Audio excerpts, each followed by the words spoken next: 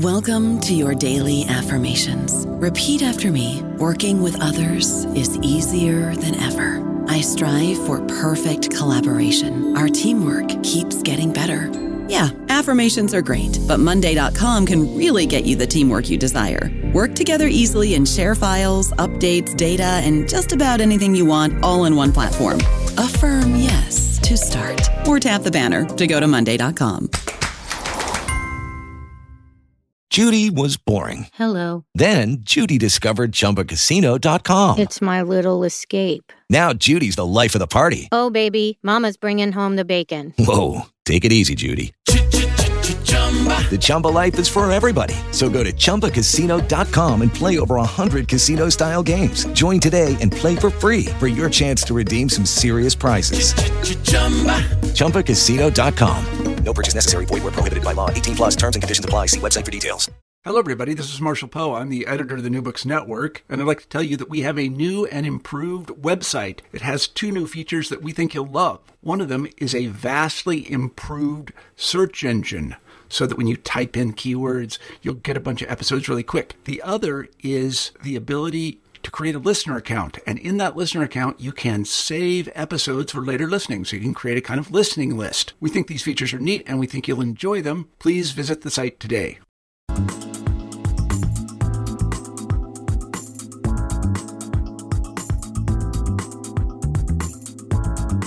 Hello, this is Rebecca Buchanan, host of New Books Network, New Books and Popular Culture, and today I am here with Kevin Patrick, the author of The Phantom Unmasked, America's First Superhero.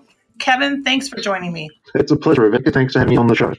So I'm hoping you can start by talking a little bit about why you got interested in researching the Phantom and how you came sort of across this topic. Well, I'd have to say the origins of this project and my interest in the topic probably stems back to my childhood, actually. Little did I know, when I first received my first copy of the Phantom comic book as a kid growing up in Australia in the late 1970s, I think it was the second comic book I ever owned. It was just such a revelation to me. I still have the edition in my collection. It was a reprint of an old Phantom story from the late 1930s called The Diamond Hunters. And it was like reading a film noir on paper. Everything was steeped in dark shadows and muted greys, and it was so atmospheric and so sinister, and the character of the Phantom was so compelling, and the story, which was set in this dangerous jungle environment, it just really tripped the switch in my 10-year-old brain at the time. And I think, I've never really lost an abiding interest in the character since that moment. My interest in comics generally has waxed and waned over the years, as has my interest in the Phantom. But I think my early fascination with the character, I think it's also responsible for my, abiding love of, sort of analog era mass culture, particularly, sort of American films of the 30s and 40s, black and white comics and comic strips. I think there was something about the aesthetics of comics, American comic strips from that era, which we were reading in Australia at that time, which I just found undeniably compelling and attractive. So I think on that purely emotional and visceral level, my interest in the Phantom dates back to my first childhood exposure to the character. In terms of how did I get interested in this as an academic topic of research, well, I'd come back to sort of graduate studies fairly late in life after a long career as a freelance journalist back in Australia, and this seemed, doing research about comics, about what I call mass market literature and popular culture, was just seeming like a kind of natural extension to, studying that formally seemed like a natural extension of my, long time interest in that area. And I was talking with my soon-to-be supervisor at Monash University, Dr. Simone Murray, and we batted around a few ideas about that. And I said, well, look, what about the Phantom? And I said, not just a kind of textual analysis of the Phantom, but I was really interested in about the publishing history of the Phantom, because one of the things I learnt over time was that this American-born superhero actually had a far greater and more popular following outside of the United States, and particularly in the country of my birth, Australia, but also Sweden and India as well. And I said, I think this would be a really fascinating case study, not just about what I think is an unjustly overlooked and historically significant comic strip character, but also a way through which we can examine the kind of production and circulation and reception of American popular culture throughout the 20th century, because the Phantom has had a long publishing history in Australia, Sweden, and India dating back to the 1930s. And I think that gives us a chance to look at the kind of changes in popular print culture over a long period of time, spanning, four different countries as well. So that, to me, was a happy union of both my childhood interest in the Phantom himself, but also my then burgeoning interest in the production and circulation and reception of popular print culture. Right. And so you start your book by sort of giving us a background of the Phantom, because I think many people don't know about the Phantom unless they're from Australia or Sweden or India. Right. And so can you talk a little bit, because the Phantom gets lost when other superheroes come along, right? It's lost in Batman and Superman and these other characters. So can you talk a little bit about that publication history that you start with in chapter 1 and how you sort of present him? And then you sort of move in chapter 2 about the syndication of the Phantom and how the Phantom moves throughout the U.S. and it sort of helps him move beyond the U.S. So can you talk about that beginnings of the Phantom? Sure. The Phantom was the second adventure serial comic strip created by author Lee Falk. Lee Falk had risen to prominence in 1934 when he first wrote and created the adventure comic strip serial Mandrake the Magician, which was circulated through Hearthstone newspapers via the Hearst subsidiary company King Features Syndicate.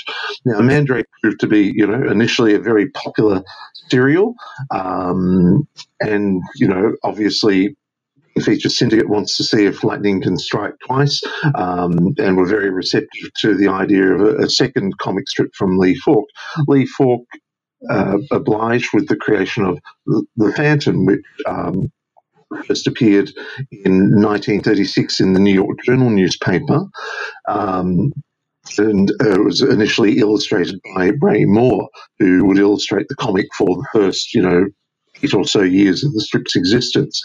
Now, the Phantom is a kind of the forerunner of the costume superhero, but he's also, I think, an important transitional figure in this sort of American tradition of the sort of vigilante hero figure.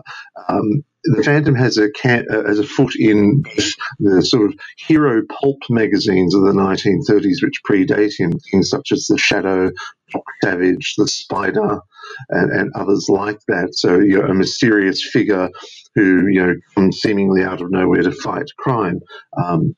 The Phantom has very much, that same sort of background, that shares that same kind of dramatic persona.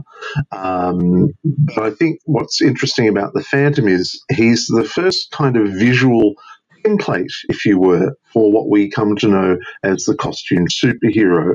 The very fact that this legend builds up around him, that he is immortal, that he is known as the ghost who walks, man who cannot die, suggests that he is immortal. So he kind of has this sort of fictitious superpower, as it were. But unbeknownst to many of his opponents, the Phantom is just the latest in the long line of a dynastic succession of crime fighters who inherit the mantle from father to son, which dates back several hundred years. That is in the scenario that Lee Falk gradually built in the first year of the comic strip's existence. But he was the first, I guess, kind of costumed, masked vigilante figure to appear in comic strips, who really, I think, as I said, serves as a visual template for the comic book superheroes that are to come in his wake.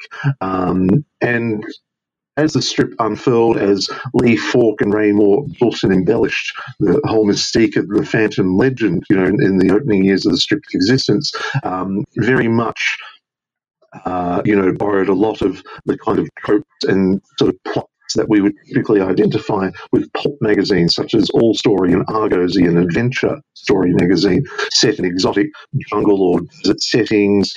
He has a whirlwind romance with his longtime fiancée, Diana Palmer. So it's a kind of a mashup of both the pulp fiction magazine tradition and the, forthcoming comic book superhero tradition as well. And I think he's a pivotal figure for that reason, but he has been, I think, eclipsed by the modern comic book superhero, especially Superman, who just, sort of landed like a meteor, I think, in sort of American public consciousness in 1938. Right, and what's interesting in your book, that what I appreciated and found interesting was how you sort of tied the history of comics and the history of comic strips to how the Phantom sort of moved throughout the U.S., but then moved outside of the United States and into Europe and into Australia, into India. And so I'd like to get into some of that sort of selling the comic strips abroad and the women's magazines. But before you talk about that, I'm hoping you could talk about sort of that history of the comic strip as opposed to sort of the comic book. You talk about the comic strip. Can you talk a little bit about that history in the United States and how the Phantom played out in that? Sure. The Phantom, was a relatively successful adventure serial comic strip. It was widely circulated throughout Hearst-owned newspapers and via its subsidiary company, King Features Syndicate. Now, King Features Syndicate, which was set up in 1915, was set up to basically sell all the non-news content that people would typically read in newspapers, and that would span anything from crossword puzzles to horoscopes to advice columns to instructional, illustrated editorial pieces, and comic strips were a huge part of King Features Syndicate business as well. So having a Features Syndicate subsidiary allowed Hearst to on-sell editorial content. It's non-news editorial content to both papers within its own newspaper chain, but also to other newspapers across the United States, even if they weren't part of the Hearst Publishing Group as well. And often, because Hearst had access to, quite sophisticated and advanced four-color printing presses, they would actually package and assemble Color Sunday comic strip supplements for weekend newspapers across the United States. And these would appear under the generic heading of Puck, the Comic Weekly, which was an old masthead which Hearst had bought early in the 20th century. Was once formerly a humour magazine. He used the title of Puck as the for his comic strip supplement, and these would be overprinted with other newspapers' mastheads as well. So they would have a ready-made newspaper comic strip supplement printed and shipped to them right across the country. So it was very much a kind of mass production, almost assembly line operation, and that allowed the kind of feature syndicate business model allowed comic strips like the Phantom to reach a much wider audience than if it had just been confined solely to the pages of the New York Journal. I think the one thing that struck me reading about the history of feature syndication in the United States, and it's an undeveloped history. There hasn't been a lot written about this particular aspect of the newspaper business. But the one thing that really struck me was that companies like Feature Syndicate treated the United States not as a kind of unified national market, but as a kind of conglomeration of very distinct regional markets, and that they could assemble comic strip supplements and other editorial features for different newspapers in different markets throughout the continental United States that would reflect, the tastes and predilections of local newspaper owners and their respective audiences as well.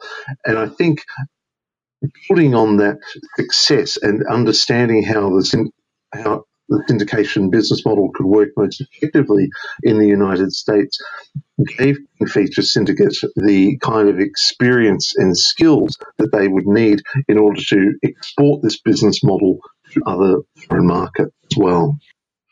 Right, and so then you sort of talk about how they were able to connect with other syndicates and sell their work. So can you talk a little bit about then how it ends up abroad, and so how they market it abroad, and then the role, and around that also the role of these certain magazines. You talk about sort of the role of women's magazines and periodical magazines as a part of a way to that the Phantom sort of not only gets abroad, but is in the hands of a wider audience. Sure. What King Features Syndicate would do is they wouldn't, in most instances, set up a branch office in foreign countries. They would actually partner up with equivalent firms in different countries. In Australia, for instance, there was a company called Jaffa Syndicate. In Sweden, it was Bulls Press.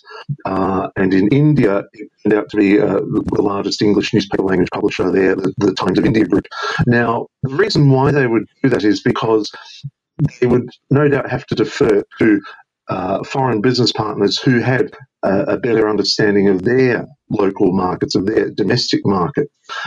They would be able to advise King Feature Syndicate about what pieces of editorial content, be it comic strips or any other content that the company offered, what would prove most successful, most likely to succeed in those markets. They would, where necessary, be able to provide translations of English language American comic strips so that, their equivalent, the equivalent translation makes sense to local audiences. There would also be issues of censorship as well. Sometimes feature syndicates in different countries might censor dialogue or alter artwork of imported American comic strips if they felt it might offend sensibilities of local readers as well. So Feature Syndicate would supply the editorial content, say, comic strips which would be shipped to foreign syndicates, as what they would call bromide, large sort of photostated sheets, which feature syndicates would then reassemble and ship to their local newspaper clients as well for them to pick up and use in their own publications as well.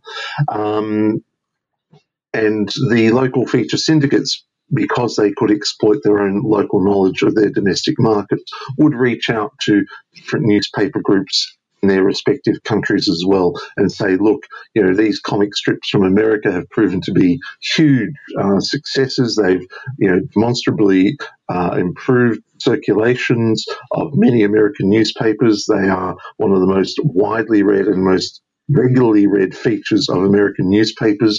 You need to have these comic strips in your publications for your commercial benefit to attract more readers and ergo attract more advertising dollars as well. So there's very much a kind of economic imperative behind the success that drove the syndication and circulation of American comic strips in these foreign markets as well. And also America, just as it was becoming a focus point for global film production, was also becoming a global focus point for comic strip production as well.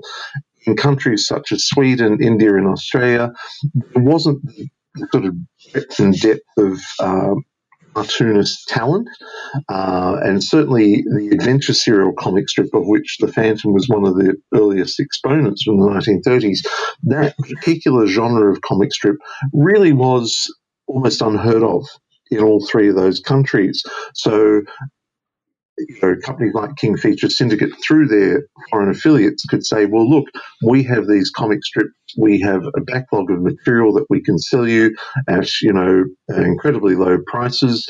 So they had a kind of creative and economic advantage over local cartoonists and writers in those countries as well, which helped pave the way for their commercial success in places like Australia, India, and Sweden.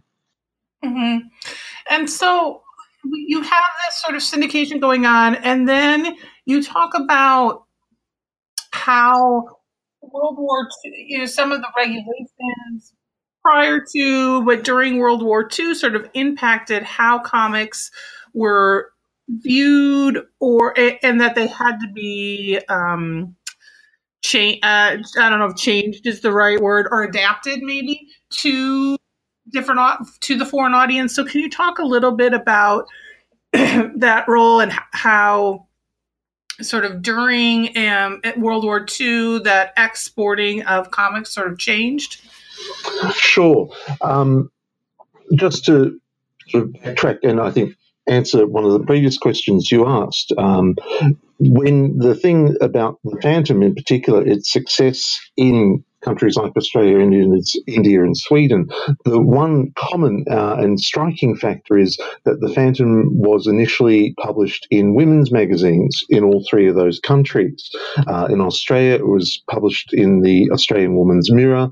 In Sweden, it was in a magazine called Vecko Revyn, which is Weekly Review. And in India, it was first published in the early 1950s in the Illustrated Weekly of India, which was like a photojournalism magazine equivalent to, say, Life magazine or Look magazine in America. Now, I think the significant thing about the Phantom comic strip being adopted by these ostensibly women's magazines in those three countries is that these magazines weren't just read by women. They were, in many respects, general interest publications, which also had a significant male readership. So it would not be uncommon for households in all three of those countries to take copies of those magazines, and that same edition of the magazine would be read by most members of the family, and they would be shared around because they were designed to have a kind of broad universal appeal, even though they were extensively pitched towards women. Features like the Phantom comic strip proved to be popular with a much wider audience. And I think having the Phantom in those magazines, which had national circulations in a way that many newspapers not have national circulations in those countries at that time in the 1930s, I think that was crucial in the sort of broad dissemination of the Phantom comic strip, because it reached a wide national readership in all three of those countries. Now, that model proved successful throughout the 1930s and 1940s, but of course World War II is a seismic disruption to not just the geopolitical scene, obviously, but in terms of how the feature syndication business operated. The physical transportation of comic strip material from America to foreign markets was jeopardized by the war. Many countries, such as Australia and Sweden, imposed embargoes on imported, non-essential imported products to preserve their local currencies for the wartime economy. So, it put pressure on the King Features syndicate business model.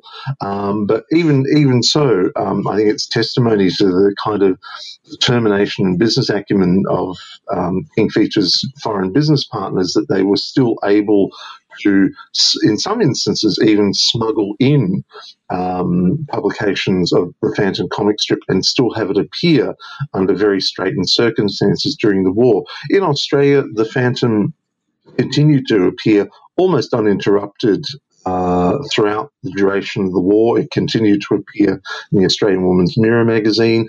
The only effect the war had on its Australian appearance was that the wartime paper rationing meant that the Australian Women's Mirror had plans for an ongoing Phantom comic magazine. They only published a handful of issues before the outbreak of war, but once newsprint rationing came into effect, they had to cancel that after the 5th issue, I believe. In Sweden, however, the situation was much more dramatic and very different to the Australian experience. Sweden, was subject to the effects of a German naval blockade. Nazi Germany was at that time its largest trading partner as well. Many of its Scandinavian markets, particularly Norway, had now been occupied and invaded by Nazi Germany. In Norway, the local Nazi sympathizer government banned the publication of any American comic strips in local newspapers after Germany had declared war on the United States. But the company in Sweden, Bulls Press, built, I guess, a kind of ad hoc smuggling network which allowed them to smuggle in copies of the original artwork into Norway, where the strip would appear in Norwegian. It would be translated into Norwegian by its local newspaper clients and would, unbeknownst to the Nazi government there, appear unhindered throughout the war. So it was a kind of symbolic act of resistance to Nazi occupation and Nazi oppression. This is an American comic strip flying under the nose of the local right-wing government, in clear defiance on the embargo on American comic strip. So the war did have an impact on the business operations of King Feature Syndicate and its foreign clients.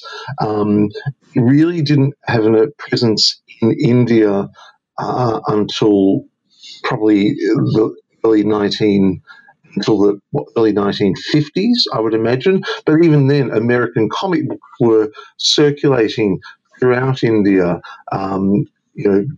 largely to the presence of American troops who were, fighting there in the sort of combined Burma, China, India theatre of war throughout the mid-1940s. So there was also a growing market of young Indian readers who would have this kind of ad hoc exposure to the idea of American comic books.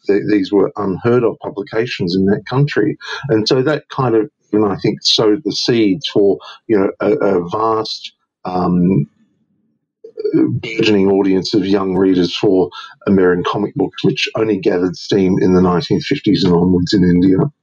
You also talk about after the war, right? So the war sort of sets this up, but you talk about sort of the controversy of the American comics and sort of debate on comics, which happened across, in the United States, but also happened in these three countries and other countries, but these three countries that you focus on. So can you talk a little bit about then what happens in the late 40s and the mid 50s before we get into the culture of the 60s, what happens like post-war and how this impacts the Phantom? Sure.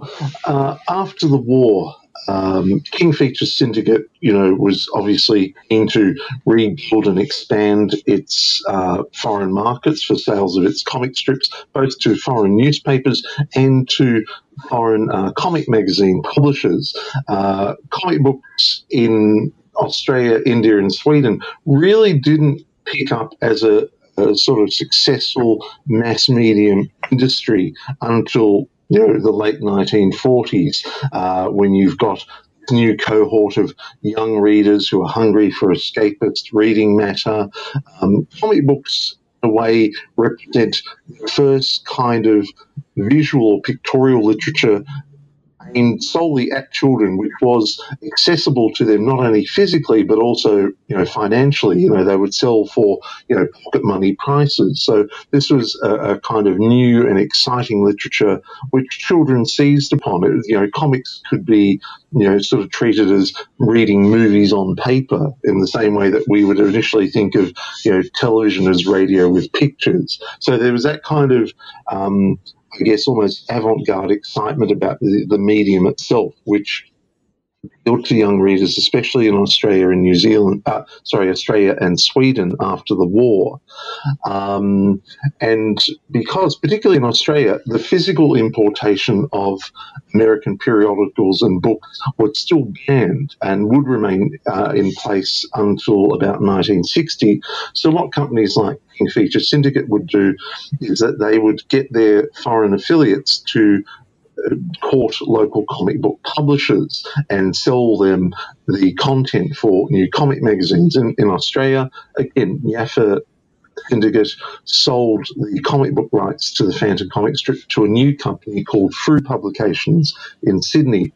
When they launched their first edition of the Phantom in 1948, they were no doubt confident that the comic would find an audience, given the fact that the comic strip was still appearing in the Australian Women's Mirror magazine. So they kind of had all this free publicity through the character's exposure in a top-selling women's magazine.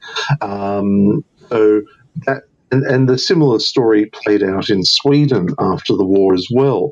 The first kind of yearly Phantom comic annuals appeared in Sweden in 1944, and in 1950, a local publisher secured the publishing rights from Bulls Press for a Phantom comic book in Sweden, and that proved to be a huge success as well, again, building on the character's exposure in the women's magazine Lego Revan.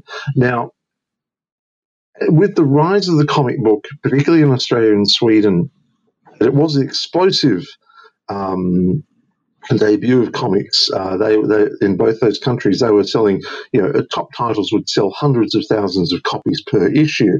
The very fact that many of these new comics appearing in these countries were American comics, they were often considered quite shocking because of their emphasis on physical violence, and particularly some of the American, crime comic books which are being published in these countries, and Western comic books, the emphasis on violence and sexual titillation as well, frankly horrified many elements within both Australian and Swedish society, from educators who thought reading comics would debase children's interest in real literature, to religious and moral groups who found the emphasis on violence and the sexual content of the magazines to be objectionable, and also from the intelligentsia within those two countries as well. There was a growing concern about the kind of moral corruption of these American values, which they deemed to be foreign and alien to the cultures of Australia and Sweden. They saw comics as being a kind of importing what they considered to be alien values, which were at loggerheads with how these societies viewed themselves and how they wanted their children to grow and evolve as productive members of those societies as well. So there was a commensurate with the explosive popularity of these comic magazines in countries like Australia and Sweden. You also had this growing chorus of alarm, which eventually translated into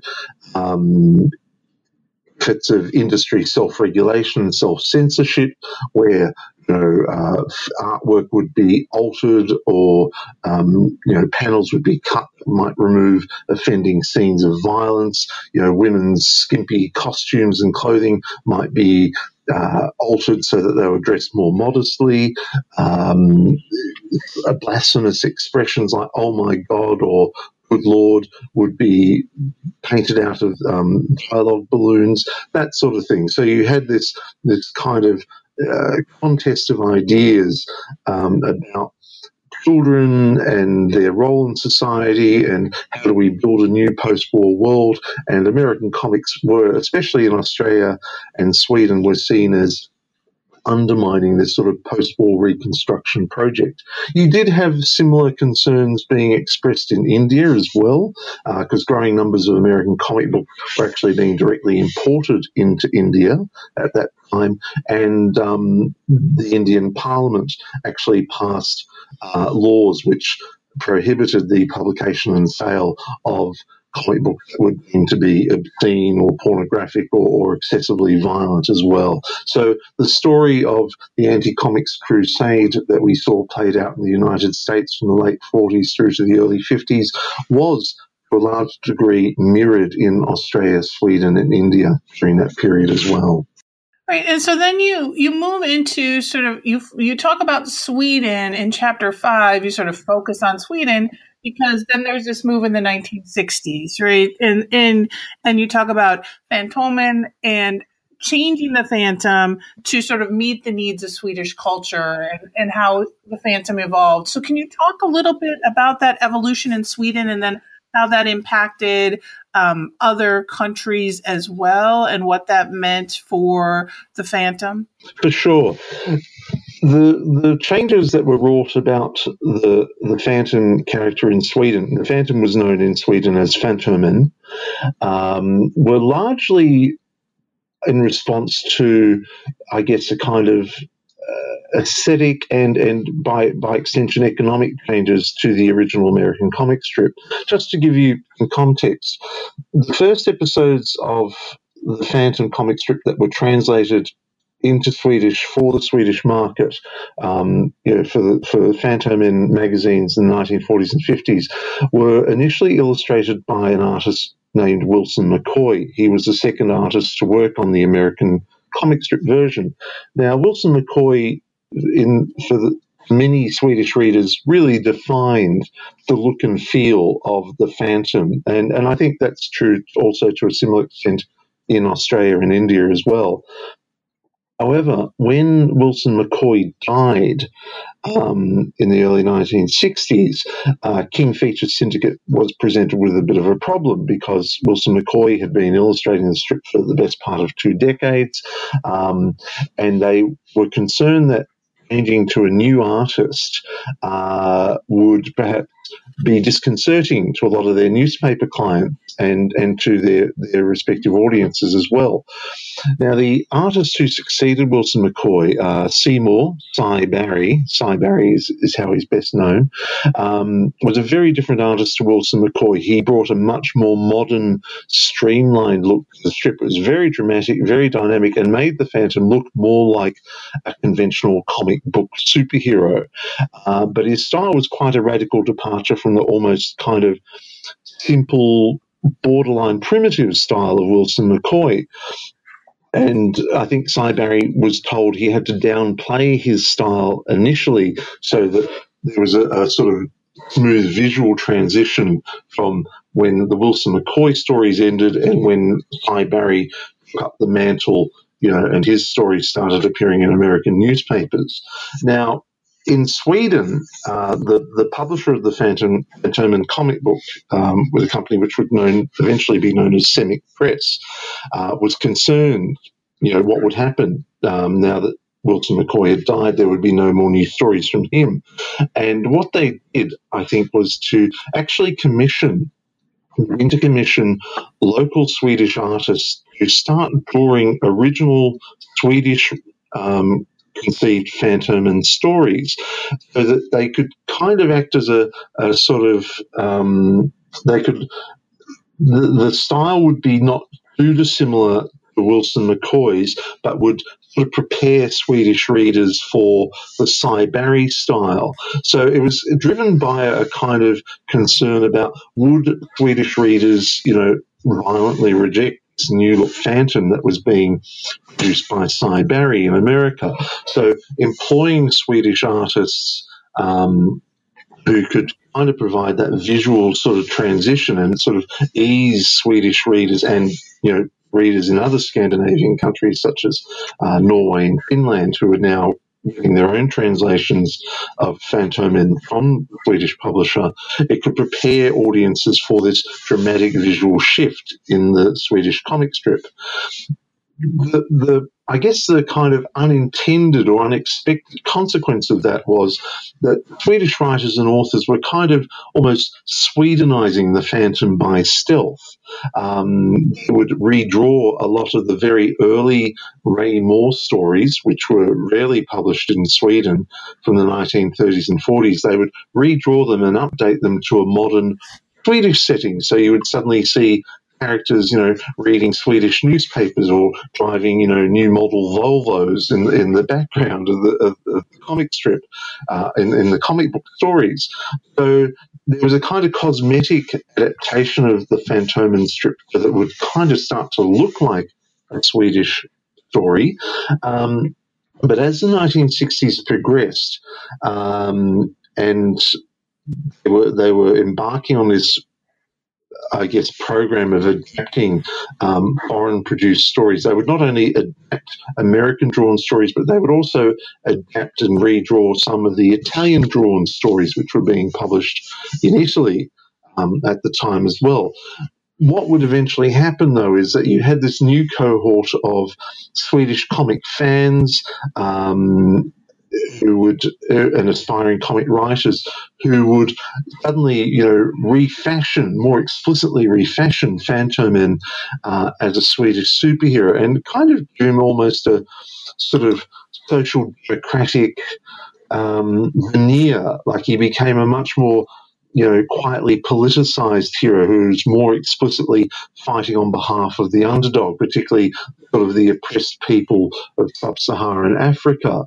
So a lot of the stories they would start to write about Fantomen, which were set in the character's original sub-Saharan African home, would start reflecting, real-world developments of post-war post-colonial struggles for independence in countries like southern Rhodesia and South Africa as well. So there was a kind of a politicization of the character, which would, I think, reflect a broader Swedish interest in the sort of post-war, post-colonial politics of the developing world as well. So they would start doing that. They would Swedenize, I guess, the Phantom, so he would be a much more identifiably Swedish character in terms of his essence, in terms of his outlook on the world. But what they would also do, and this is probably where even the bigger influence that Sweden has had on the character, is that they reinvigorated a plot motif that Lee Falk introduced in the early 1950s called the Phantom Chronicle, where the exploits of the Phantom would be recorded by hand in these leather-bound chronicles in the Phantom Skull Cave, and the present-day Phantom would often go and consult the chronicles to see what his forefathers had done when confronted with, a particular dilemma that he was facing, or, if he was encountering a new threat or the resurgence of an old threat that his forefathers had once dealt with. Now, what the Swedish authors did, they actually started actively building on this plot device that Lee Falk had devised, but only used very sporadically. What they did, they would actually plunder the Phantom Chronicles, and they would do new stories starring the Phantom's forefathers, but often they would set in a kind of more identifiably European and Swedish setting. So you would have historical Phantom adventures alternating with contemporary modern-day Phantom adventures appearing in the Swedish edition of Fantomen as well. And I think the fact that they were able to successfully reinsert Fantomen into European history, and they could, by going back in time, actually reposition the Phantom as a kind of quasi-Swedish, quasi-European swashbuckling figure, really struck a chord with Swedish and Scandinavian readers, because they would, have him inserted into, pivotal moments in Swedish and Scandinavian history, with interacting with recognizably historical figures. And that, I think, really energized Swedish audiences to the point where they actively preferred the Swedish-drawn Phantom stories, whether they be set in the modern day or whether they be the historical adventures from the Phantom Chronicles. They much preferred the Swedish-drawn stories to Lee Falk's own stories. And that sort of transition gets into sort of the next chapter when you talk about sort of it's called One Hero, Many Masks, and you talk about the different ways that the Phantom has evolved, right? So in this time period, television becomes very popular.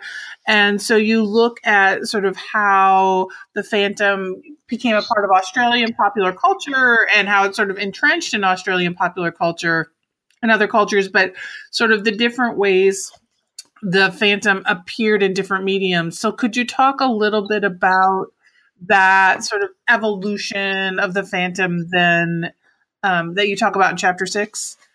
I think about the time that, these changes are happening in Sweden with the Phantom and comic book ventures there, we've got this kind of explosion of interest in comic books, not as a mass medium as such, but as a kind of pop culture artifact as well.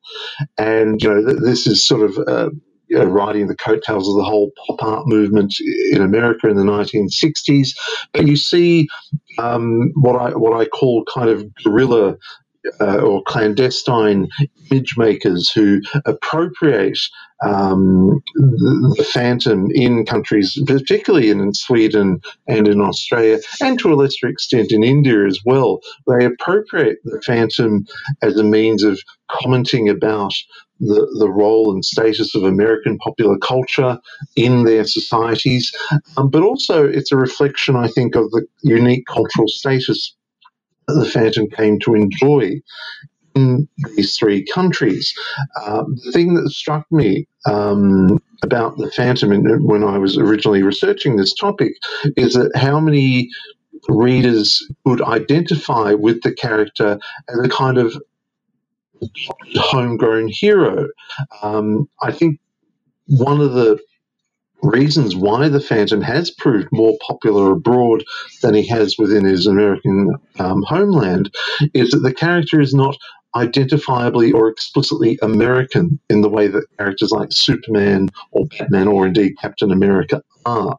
He's a kind of he's almost like a blank slate that readers in these three countries could project something of themselves and something of their own sense of national identity onto. The fact that he lived in this kind of hybrid, what Lee Falk called an Afro-Asian environment. Some of the stories could be set in parts of the world which looked a bit like India. Some of them could be set in parts of the world which looked like the Arabian Peninsula. Some of them could be set in parts of the world which look like sub-Saharan Africa.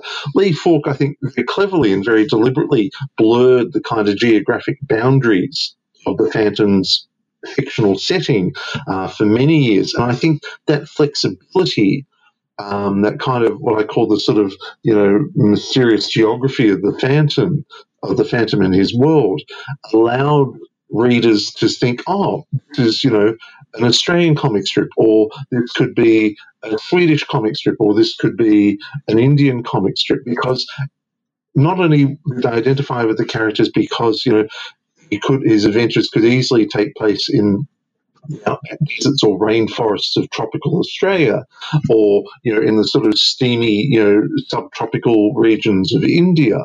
But the Phantom himself was very much a kind of sort of a chivalrous, storybook character. He was noble, he was incorruptible, he was strong. He had, superior strength to other men, but he wasn't superhuman.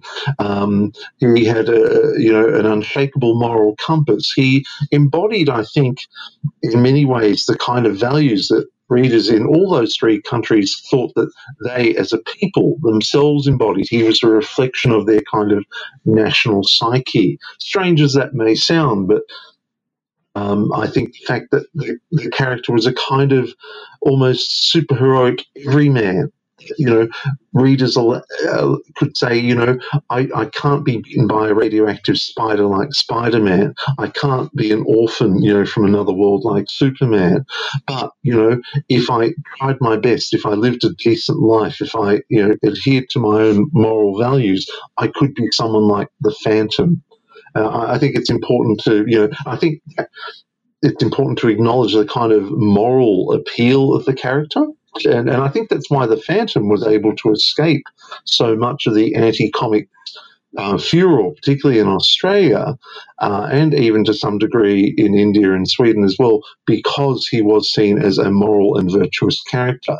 And I think a lot of readers who, coming to adolescence and their adulthood in the 1970s and 1980s, those who might branch out into experimental filmmaking or visual arts, frequently adopted and appropriated and interpreted the Phantom or Phantomen in Sweden in very unique ways. And I think that kind of cultural appropriation is a further reflection of the character's, symbolic stature in those three countries as well. Right. And so, and that sort of leads into your next chapter, which, and I think it's important to note that throughout your book, you have quotes from fans and people who'd read The Phantom and from the sort of survey that you did, but you really focus on those fans in that chapter 7. And so can you talk a bit more about that, what you do in chapter 7, and maybe a little bit about a questionnaire survey to get information and to get some of this data from the fans? Absolutely. One of the things I was very keen to do from the outset when I started researching this topic for my doctoral thesis was to actually hear from readers of The Phantom in Australia, India, and Sweden. I wanted to hear firsthand from those readers why they liked The Phantom and why they thought The Phantom enjoyed such enduring popularity in their countries. Because it's one thing to sort of measure the success of a comic strip serial like The Phantom by looking at the number of newspapers that it appears in, by looking at the circulation figures of domestically published Phantom comic books in foreign countries. That will give you some kind of empirical measure of characters' popularity, but it doesn't tell us why that particular character sees the imagination of readers in those three countries.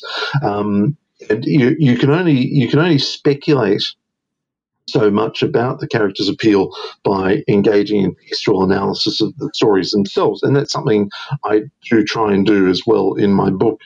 But I was particularly keen to hear from fans of The Phantom themselves. So what I did was I actually set up an online survey which consisted of over 24 questions, which I promoted actively online through a blog I'd set up specifically for this purpose. And I actually, and this is a particularly enjoyable thing for me, I actually got a lot of support from Phantom fan websites and blogs and message boards in all three countries who were very keen to promote the survey and encourage members of their online communities to take part in the survey. I think there was a genuine sense of joy and gratification amongst Phantom fans that someone like me, an academic outsider, was taking a very serious interest in their favourite comic strip hero.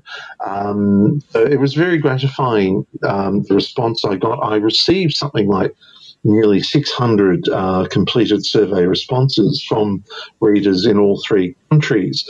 I got the most response, I think, in descending order from Australia, Sweden, and India.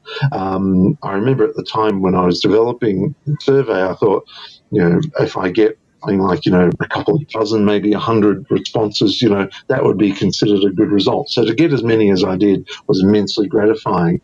And the lovely thing about the survey was that people would share their memories of the Phantom, which were often connected with, quite personal and emotional experiences.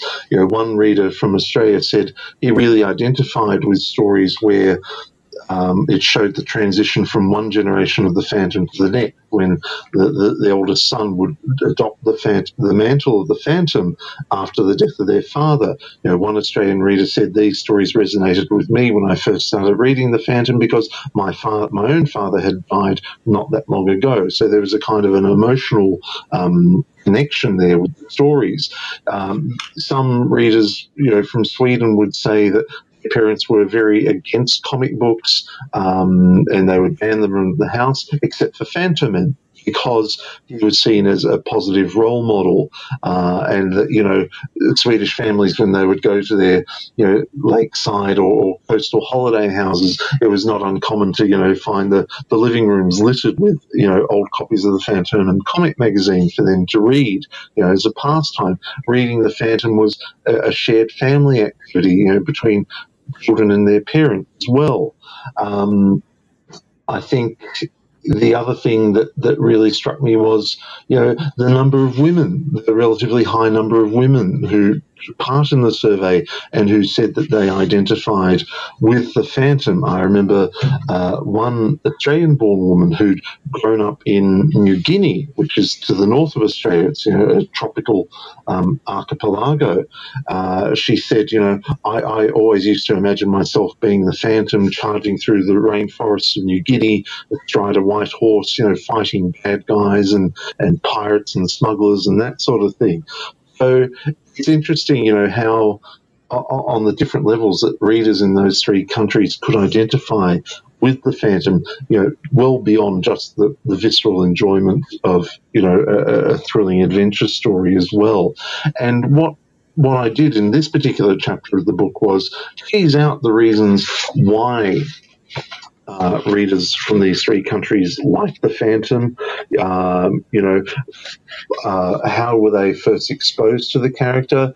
Most of them, read the character in comic book magazines, but others might come at it from a different angle. They might have first seen the 1996 feature film of the Phantom starring Billy Zane, or they might have first seen the Phantom in the 1980s animated cartoon series Defenders of the Earth, which starred Mandrake the Magician, the Phantom, and Flash Gordon, all characters owned by King Feature Syndicate. So I was interested in how they were first exposed to the Phantom, why they particularly liked the character, but I was also interested in why some fans, no longer read the Phantom as well. And it was interesting that the number of former fans of the Phantom who actually, took time to participate in my online survey. Clearly, the character still holds some sort of nostalgic appeal for them, but often they would say, look, adult life got in the way, I went back to higher studies, I started work, began a family, the sort of pressures of adult life sort of encroached on their enjoyment of the Phantom. They didn't read the comic as much.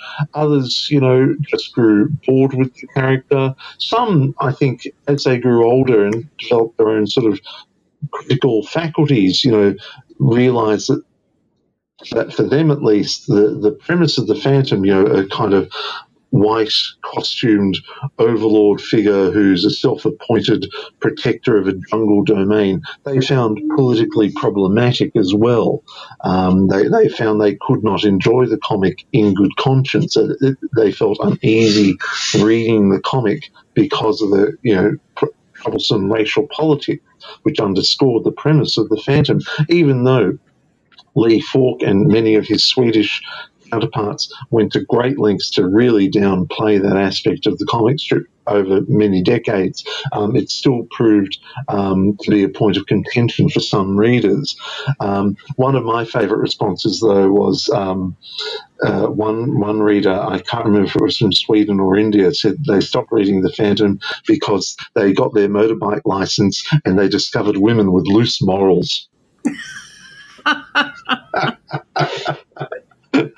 So I think the Phantom obviously would struggle to compete with such alternate attractions. So you have the, you sort of tease that out, and then your final chapter before your conclusion is sort of who you entitle it, Who Owns the Phantom, right? And you mentioned some of this going on to sort of the digital sites and that kind of thing, but can you sort of talk about then where the Phantom is at now and sort of what you have found about the Phantom and the changing, how the fan identity has sort of changed and media has changed and sort of consuming the Phantom has changed? Sure. I think one thing that strikes me is just how resilient the Phantom has been. And I think the character's continued existence owes a great deal to its persistent international popularity. By the early 2000s, I think the Phantom was only appearing in a handful of American newspapers, and there hadn't been a mass market newsstand Phantom comic book in America since the late 1970s. But I think the reason the strip continues to be produced in America and why the comic books continue to appear in Sweden, Australia, and India is largely because of the character's international popularity. I think Phantom fans, quite often aren't necessarily comic book fans per se, but they are fans of the Phantom. And with the sort of advent of online media, blogs and websites and message boards, in the absence of any sort of formally recognised or formally licensed Phantom fan clubs, a lot of fans in those countries have taken to the internet to share their encyclopedic knowledge of the character and the character's publishing histories in their respective countries. In Australia, there was a really good website which ran for over a decade called The Deep Wood, which took its name from the Phantom's fictional home, which became a kind of international focal point for understanding the very complex international publishing history of the Phantom comic strip and comic magazine.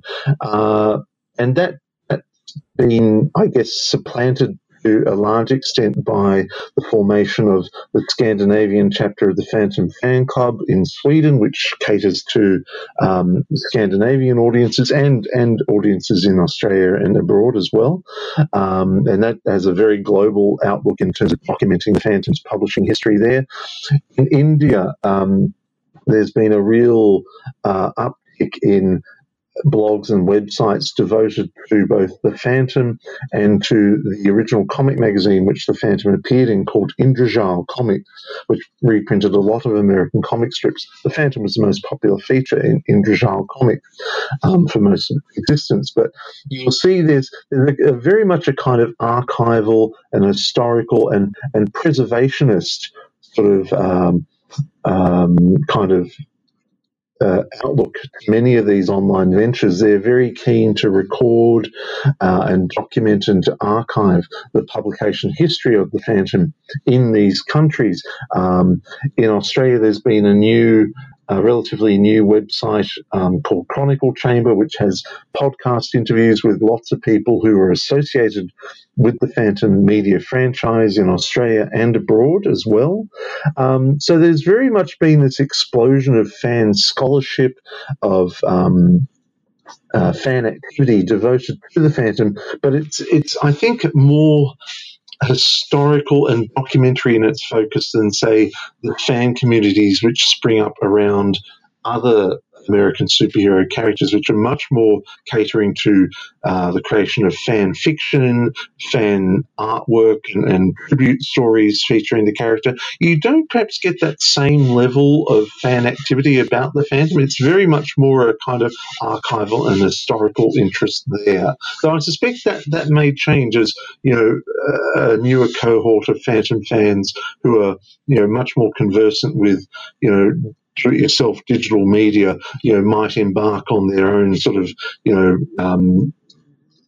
homegrown, sort of fan artwork and films and, be it role-playing games or fan fiction. So I think we'll probably see a steady growth in that kind of fan activity as well. Right. And so we've been talking for a while. So I don't know if there's any sort of last things you want to say about the Phantom or what you found or in your research. Look, just to reiterate the point I just made, I think the thing that really impresses me about the Phantom is its enduring appeal and its persistent popularity.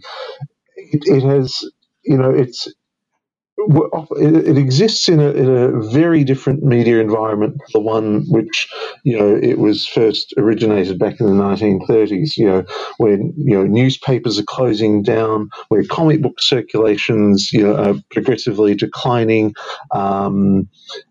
I think it's testimony to the enduring appeal of the character, and also testimony to the willingness of many artists and writers working in Australia, in Sweden, and in the United States who've helped reinvigorate and refashion, recreate Phantom to I guess, reflect the sort of, if you will, the zeitgeist of the early 21st century in a way that makes the character still relevant, still appealing, yet still the fundamental core of the character's essence remains unchanged. And I think the beauty of the Phantom dynasty, we're seeing now readers are being prepared for the fact that the Phantom, who eventually married Diana Palmer, and they have two twin children, a boy and a girl, that their children are being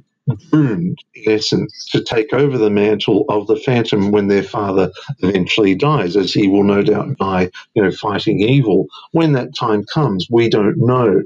But I think it's a kind of inbuilt capacity for regeneration in the Phantom, which can allow it to foreseeably, exist for decades to come in a way that proves problematic for characters like Batman or Spider-Man or Superman, who are so wedded to their original incarnation.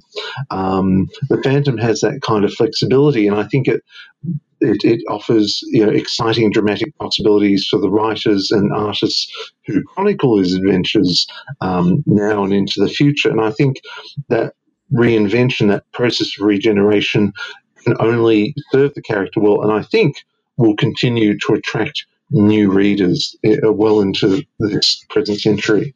So is there anything else that you're working on now that you want to talk about, or are you just sort of trying to get out there and promote your book, or is there any last things you want to? Look, I'm certainly, trying to promote my book as well. Thanks again for inviting me onto your podcast. I am looking at other areas of research in popular print culture.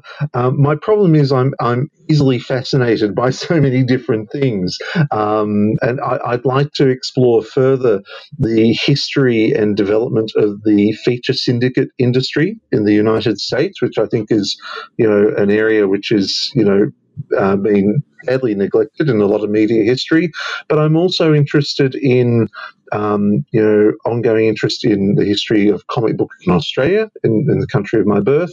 But I'm also interested in, other forms of mass market literature, say such as men's magazine and pulp fiction magazines as well. So I see a lot of commonality in my research interests, whether that takes the path of, comic strips and comic books, or, mass market literature and men's magazine. Well, Kevin, it's been wonderful talking with you and hearing about your book. Again, this was Kevin Patrick, the author of The Phantom Unmasked, America's First Superhero. Thanks, Kevin.